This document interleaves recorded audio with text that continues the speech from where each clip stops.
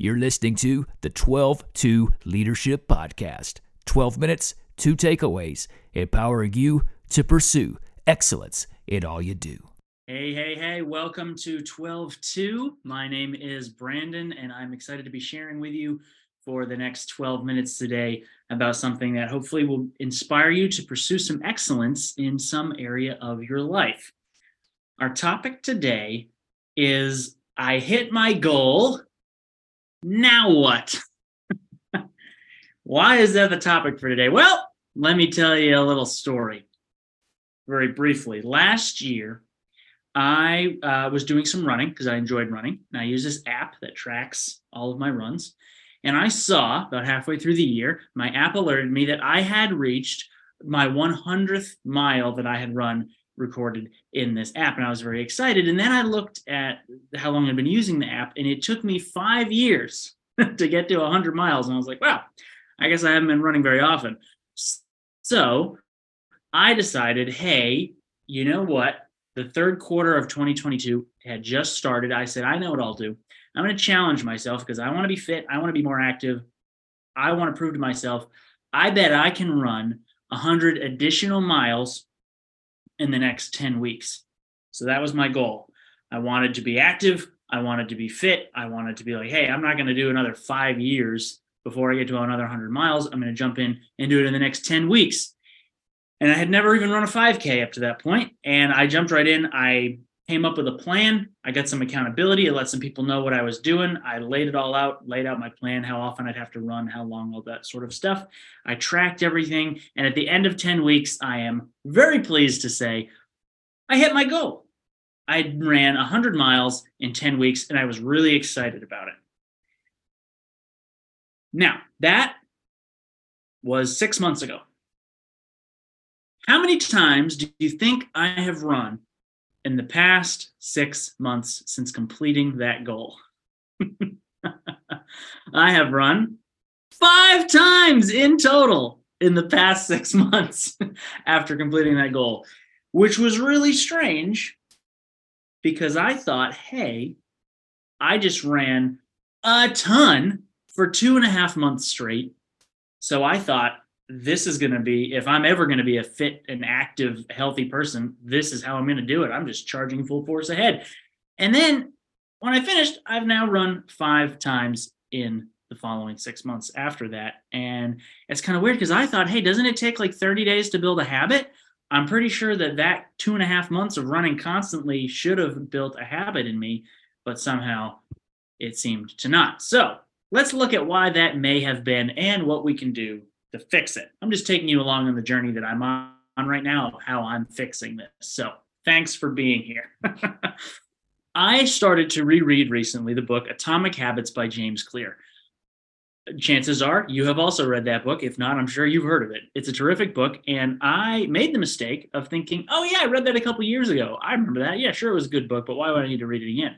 Well, I started reading it again, and wow, it's like I never even read it before. I am like, thank God I am reading this again. This is phenomenal. So some of the things he said, I'm like, hey, this applies very specifically to where I'm at. So let me see how I can apply it. So in Atomic Habits, James Clear outlines a few problems with operating based on goals alone, which I recognize I was doing when I hit my goal of running 100 miles to become a fit and active person. So 2 of the things that he outlines that are problems with just pursuing goals alone, I really identified with. Number 1 thing that he mentioned is goals restrict your happiness. What does he mean by that? He says, the implicit assumption behind any goal is this: once I reach my goal, then I'll be happy. The problem with the goals first mentality is that you are continually putting off happiness until the next milestone. Problem number 2 that I related to. Goals are at odds with long-term progress. What does he mean by that? He goes on to say, and this is very pointedly specific, I might add, many runners work hard for months. But as soon as they cross the finish line, they stop training. The race is no longer there to motivate them. And when all of your hard work is focused on a particular goal, what is left to push you forward after you achieve it? Well, James, that is indeed the question, isn't it? And then he goes on to quote the famous, at least in my circles people that I usually talk to, the famous line of, "You do not rise to the levels of your goals, to fall to the level of your systems." And so why did those two stand out to me? Because first one, goals restrict your happiness. I thought I was going to be really happy at the end of that 10 weeks because I hit my goal. I became a fit and active person. My life was going to be different, all these things. Now, I was happy because I did prove to myself that I could run 100 miles in 10 weeks, and I worked really hard and I set up a system. I was really proud of myself for executing my system and hitting my goal. The part that left me unhappy was I still didn't have abs. And I felt like an active person because I ran all the time, but I didn't really look like much different. And I was like, well, man, I thought for sure 100 miles in 10 weeks would make some kind of difference. And it didn't make the difference that I was expecting. So I ended up being unhappy and somewhat discouraged. Also, my goal stopped motivating me after I reached it because I was like, all right, I reached 100 miles, crossed the finish line. Now what? I didn't have a plan for what I was going to do after that. I just had my sights set on hitting that 100-mile mark. So not only did I hit the mark I had already set and didn't have a plan for afterwards, I also was kind of disappointed because I was like, well, this is cool, but that's not honestly where I thought I would be, and it's not looking like what I thought it would look like. So how then do I create systems in my life now that will help me be active and fit as part of my lifestyle instead of just as a one-time goal? I hit my goal. Now what? Let's talk about it. Two things that James Clear also talks about in Atomic Habits that I thought also really applied to me. So I'm going to also share those with you. Two things that have really been speaking to me and jumping out as I am deciding, hey, I still want to be a fit and active person. What does that look like now if I don't want to go about it the same way that I did before with my 100-mile goal?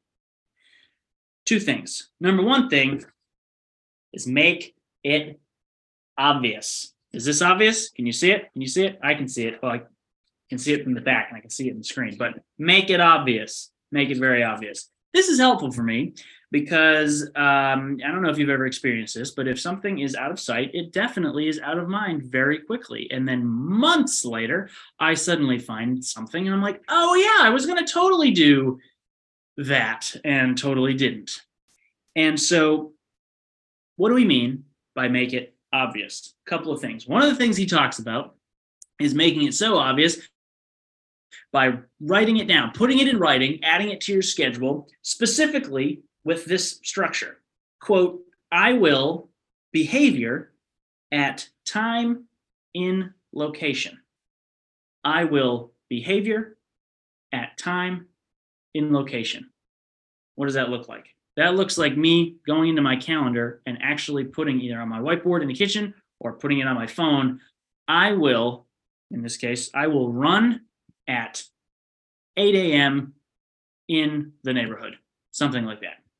Now, this has helped me a lot doing this because otherwise it remains ambiguous and you're like, I'm going to run. Sure, you have a plan that you're going to run, but this helps you really nail it down and be like, hey, I'm holding myself to this. I wrote it down. I'm going to run at this time in this location. I have an appointment with myself. I better show up. The other thing with this to help make it obvious is he talks about habit stacking in the book, which is combining a habit that you want to do with a habit you already do so that the two can go together. Well, I did stack my exercising now with a pre-existing habit, although it's not my habit. My wife, Kate, does CrossFit minimum of 3 times a week, and she does it at 5:30 p.m., minimum of 3 times a week. So since that was a pre-existing facet of our weekly schedule, guess who else works out 3 times a week at 5:30 p.m. now? I will work out at the gym at 5:30 p.m. in Watkinsville. That is what I'm doing. Added it to my schedule, made it clear, made the appointment, and I stacked it with something that was pre-existing in our schedule that I could piggyback off of for success. All right. Number two thing. First thing, make it obvious. Second thing, make it easy. This is a big one for me because I'm always like, oh yeah, no problem. I'll just set up the space every time and I'll remember to do all these steps. I don't ever set up the space or remember to do all the steps. So making it easy is key. What do we mean by making it easy? Couple of things. Number one, I am working on arranging my environment to easily trigger my action item. Arranging my environment to easily trigger my action item. What does that look like? Two things specifically for me.